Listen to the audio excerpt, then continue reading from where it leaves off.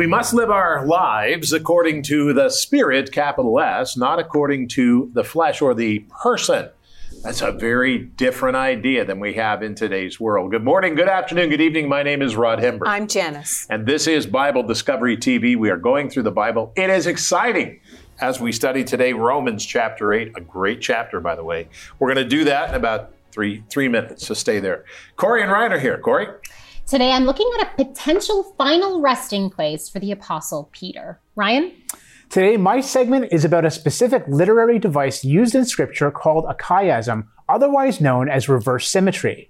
All right, very good. Look forward to that. They're coming up in about 15 minutes' time. Janice? Acts 21 to Romans 9 is the segment where I'm going to pull a Bible IQ question. I hope you're ready. All right, so get your Bible guide and turn to today's passage as we look at Romans chapter 8. We're going to open up the Bible and listen to what God has said to us.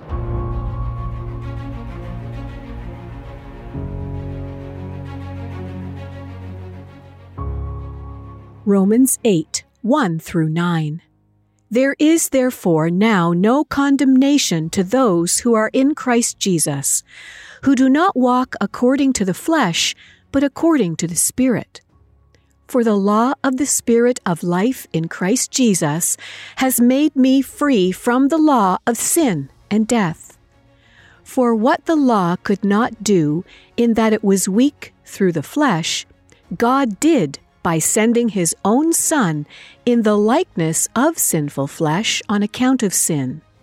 He condemned sin in the flesh, that the righteous requirement of the law might be fulfilled in us, who do not walk according to the flesh, but according to the Spirit. For those who live according to the flesh set their minds on the things of the flesh, but those who live according to the Spirit, the things of the Spirit.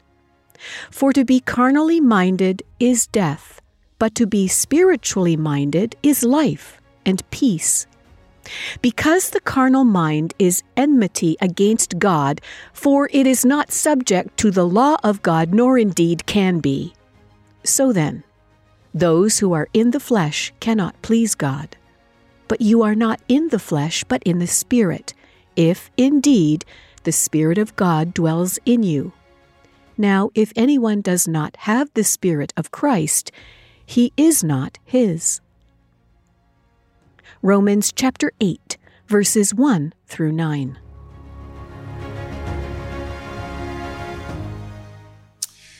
Romans chapter 8 and chapter 9. Now, I love the book of Romans because it talks much about the law and it talks about faith.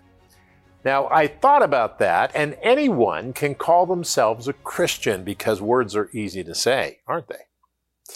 But it's much harder to live the life that honors Christ.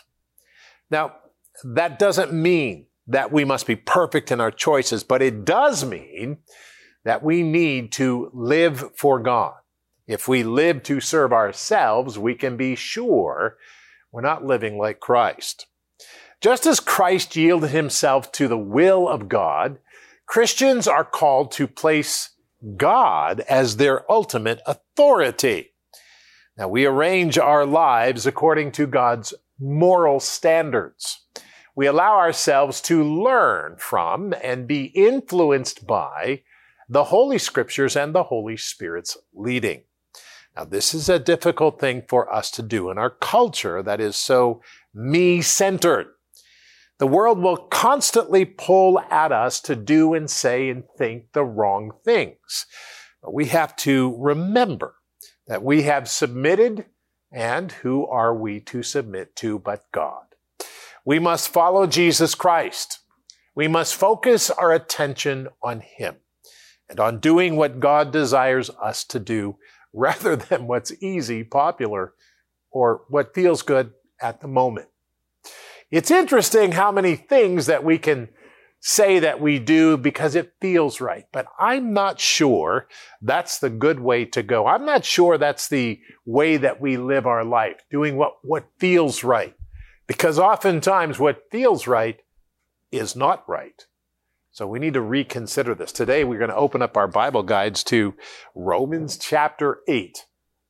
Romans 8 is an amazing chapter, and it is absolutely stunning. Take your Bible guides and turn to the passage today. If you don't have one, call us or write to us, or go to BibleDiscoveryTV.com, click on the page where the Bible guide is, and it will take you to a donate page. Thank you so much for your donations.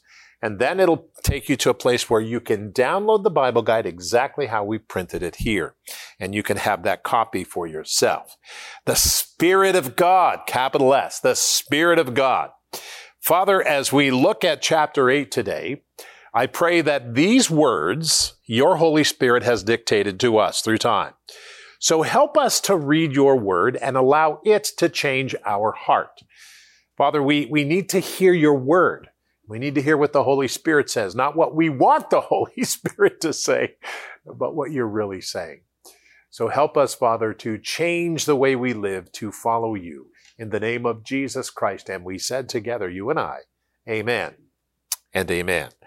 You know, Romans 8 is absolutely stunning. When we look at it, it looks like it's so deep, and there's several different things that it says here, but Romans 8, 1 and 2 are very interesting. There is therefore now no condemnation to those in Christ Jesus.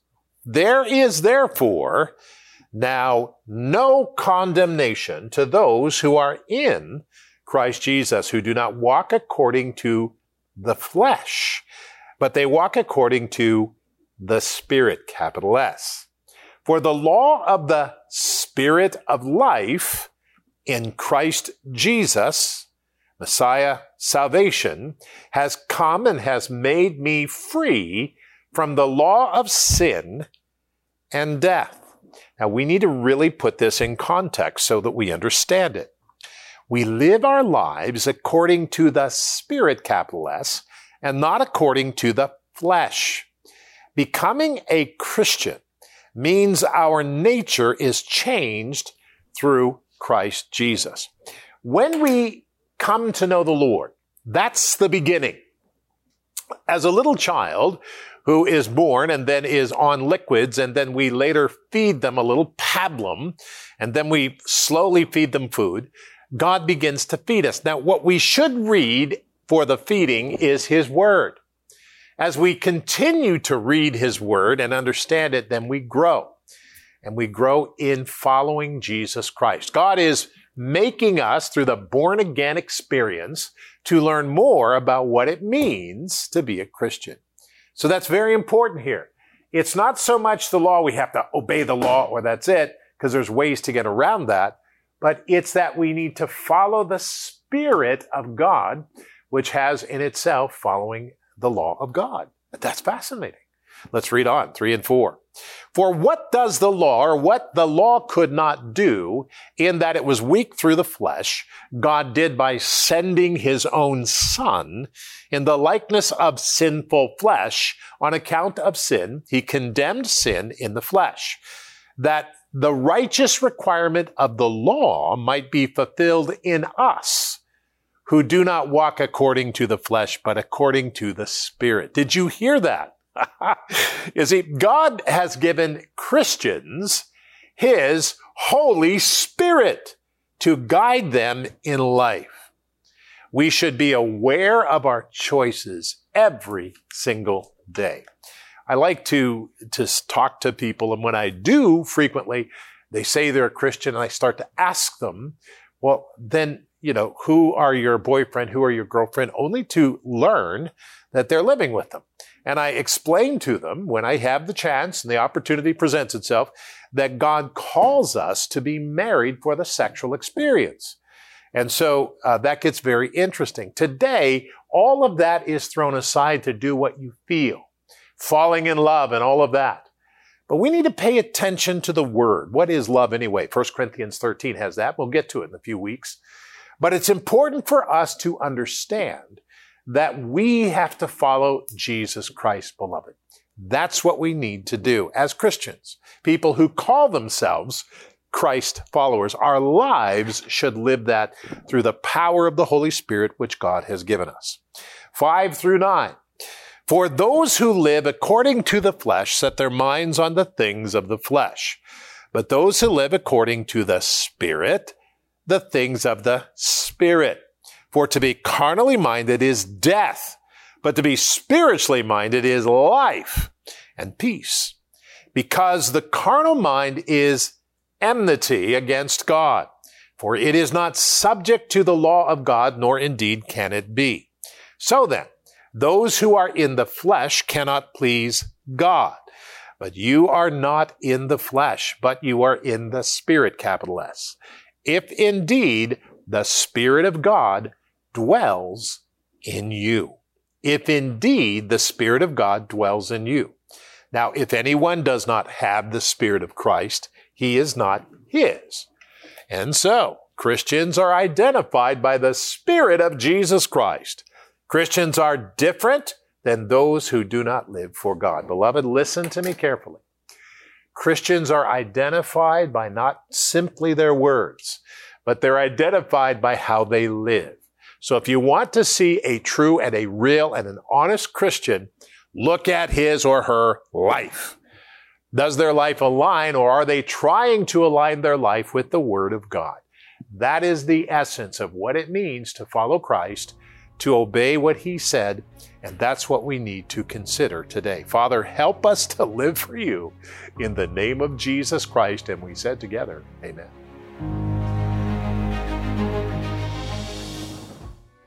Hi, Rod Hembry. We go through the Bible in 1 year. It's exciting. It's great. And you can join us by searching Bible Discovery TV on your phone. That's right, on your phone, your iPhone or your Android phone. And when you do so, you'll find the app. You can download the app and watch it anytime you want. Never miss a program right here on Bible Discovery TV. We'll see you there.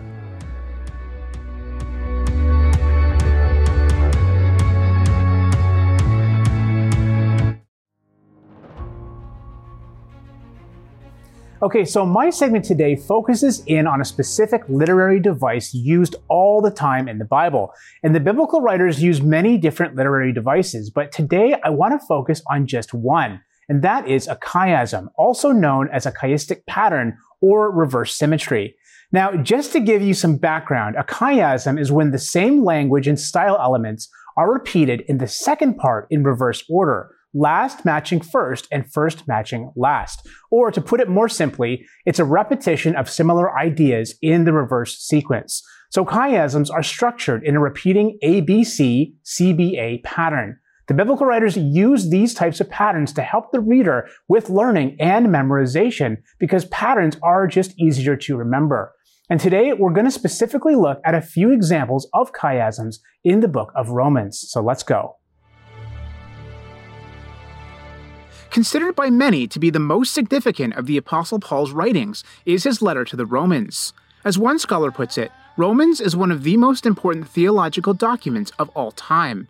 Its influence on the course of Christian history and the development of Christian theology is inestimable. Another says that Romans is Paul's strongest theological argument and the nearest thing to a systematic theology we have in Scripture. Even poet Samuel Taylor Coleridge called it the most profound work in existence, and Martin Luther said it is the chief work of the New Testament. It may not come as a surprise, then, that the book of Romans contains several chiastic patterns in order to aid its readers in the learning of the most important message of all time, the good news of Jesus Christ. Some of these chiasms are limited to just a few verses, while others span several chapters. One example of a chiastic structure spanning many chapters is found in Romans chapters 5 through 8. Following an ABC-CBA pattern, Paul teaches us through these 4 chapters that A, believers can be confident of final glory, because B, believers are in Christ and thus are free from condemnation in Adam. And C, believers are set free from the power of sin and from the binding authority of the law. In fact, believers are free from condemnation because of the Spirit's work, and thus believers can be confident of final glory. An example of a chiasm spanning only a few verses is found in Romans 2, 6 through 11, and can be summarized as follows. A, God judges everyone the same. B, life is the reward for doing good. C, wrath is the penalty for evil. B, life is the reward for doing good. A, God shows no favoritism. Another 6-verse chiasm is found in Romans 9, 24 through 29, where Paul teaches about the inclusion of the Gentiles into God's family. A, God calls people from the Jews. B, God calls people from the Gentiles. B, the Old Testament confirms that God calls people from the Gentiles. A, the Old Testament confirms that God calls people from the Jews. Some chiastic patterns are only 1 or 2 verses long. For instance, in Romans 5:12, a simple A-B-B-A pattern is employed. A, sin enters the world through one man. B, and death results. In fact, death comes to all. A, because all sinned. Another brief but significant chiasm is found in one of the most quoted passages in all of Romans. In Romans 10:9 and 10, Paul teaches us that if you confess with your mouth the Lord Jesus and believe in your heart that God has raised him from the dead, you will be saved. For with the heart one believes unto righteousness, and with the mouth confession is made unto salvation.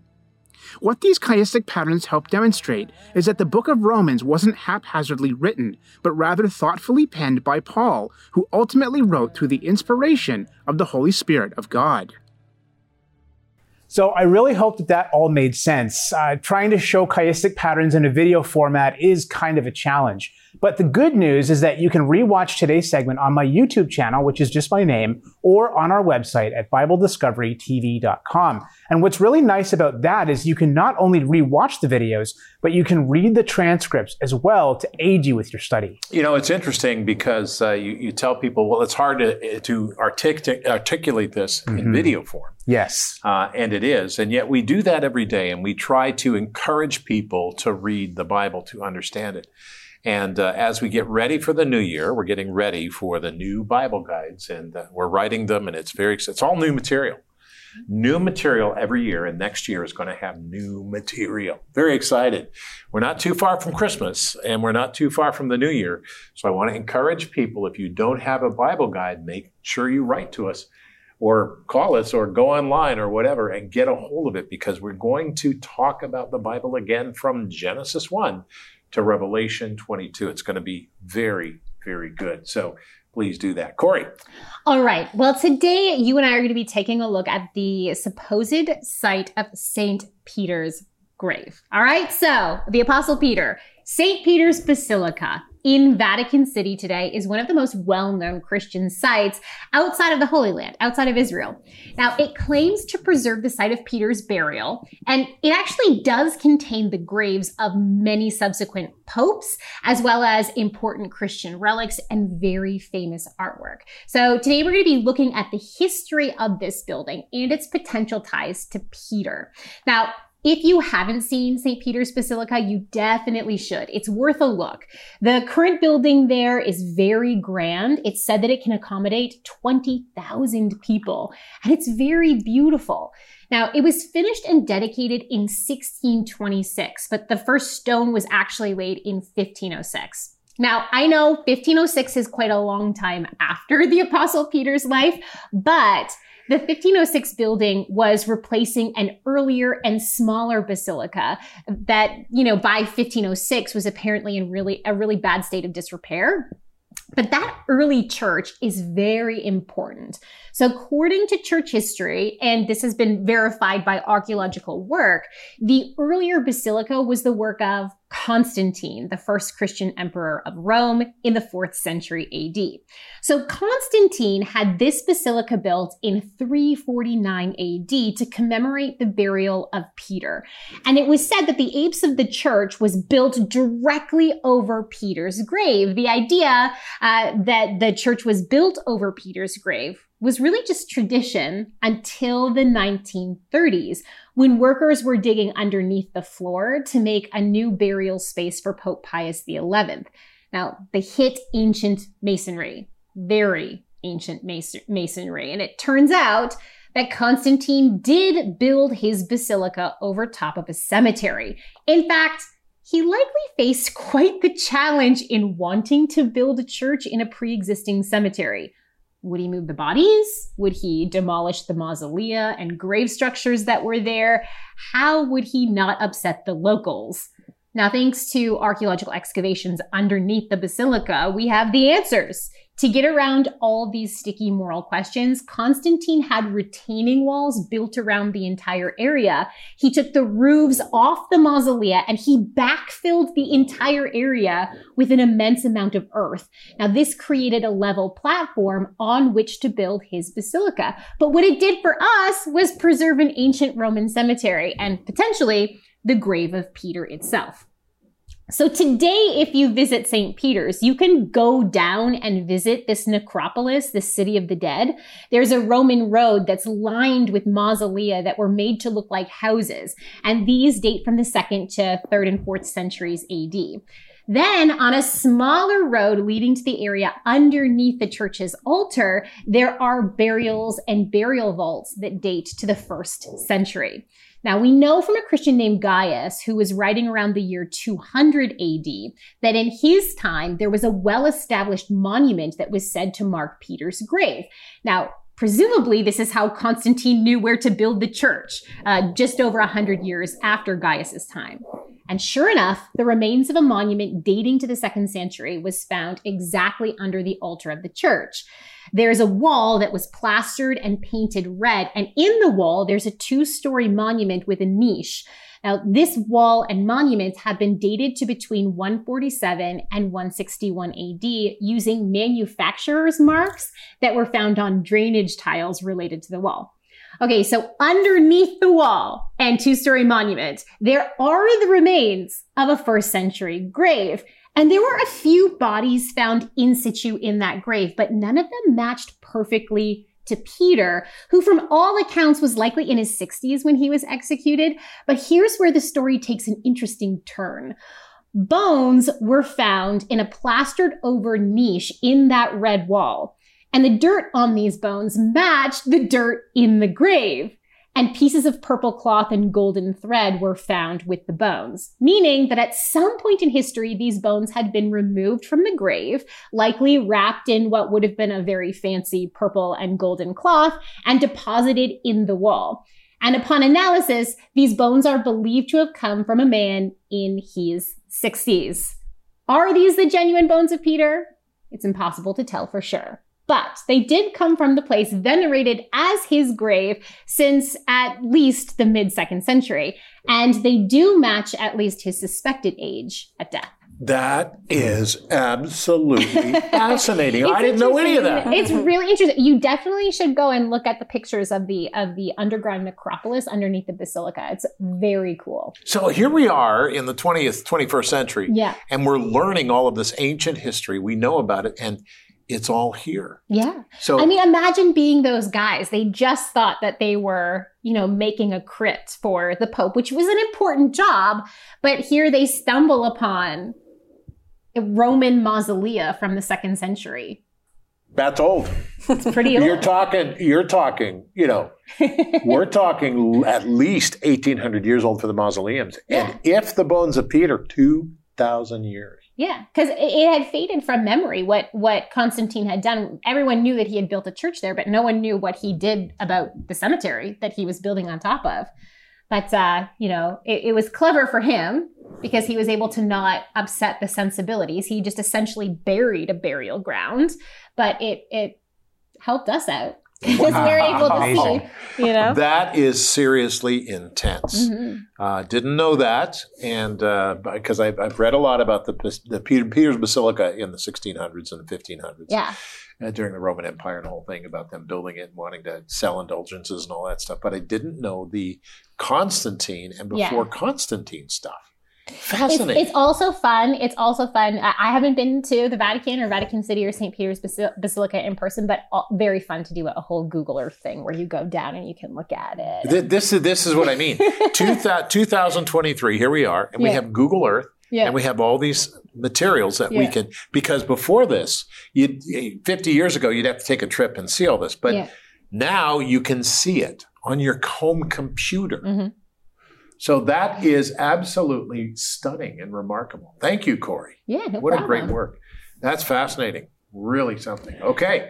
We should Janice? also hear, before the question, what you do on the weekends in case we have any new viewers. Sure, yeah. So in case you haven't heard, my husband Matlock and I do Bible Discoveries the Weekend Show, and we release it on my YouTube channel, which is my name, Corey Babechko. And on that show, we talk about, big issues that pop up as we're reading through the Bible here on Bible Discovery. So things that we don't get a chance to talk about here on The Daily Show, we talk about over there. And we also interact with viewer comments and questions as well. And we pop down in the comment section and talk with you guys as well. So if you're interested in that, check it out every weekend on my YouTube channel. Very good. We're Bible Discovery students. And as we learn the Bible, God tells us and teaches us all of these things. It's very, very interesting. Okay, we have a minute 41. And here comes another facet of it. Okay. If you are a new viewer, every Friday I take the reading from the previous week, and I can choose a question from anywhere in the Bible that we have just read from. This week it would be anywhere from Acts 21 to Romans 9. All right, and Ryan and Corey are on the spot here, but you are at home too if you want to play along. All right, who was the lawyer that Ananias and the leaders brought with them to give evidence against Paul? Who was the lawyer that Ananias and the leaders brought with them to give evidence against Paul? Was it Felix? Was it Claudius? Or was it Tertullus? Felix, Claudius, or Tertullus? Which one of these three would it be? Which one did the people think, too? Yeah, what do you think? So off the top of my head, I wasn't sure. And this is one of the times where I'm really, really thankful for the multiple choice questions. Because it's not Felix, that's the governor. That's right. Claudius was the emperor at one point. So it has to be Tertullus. And you agree? I think that's very sound logic. Yeah. All right. Well, I hope that you too at home agree with that answer because it's absolutely right. Let's listen to Acts 24, verse 1. Now, after 5 days, Ananias, the high priest, came down with the elders and a certain orator named Tertullus. These gave evidence to the governor against Paul. So very, very good. Tertullus was the right answer. Number 3. Good job. Excellent. Very good. All right, let's continue reading the Bible.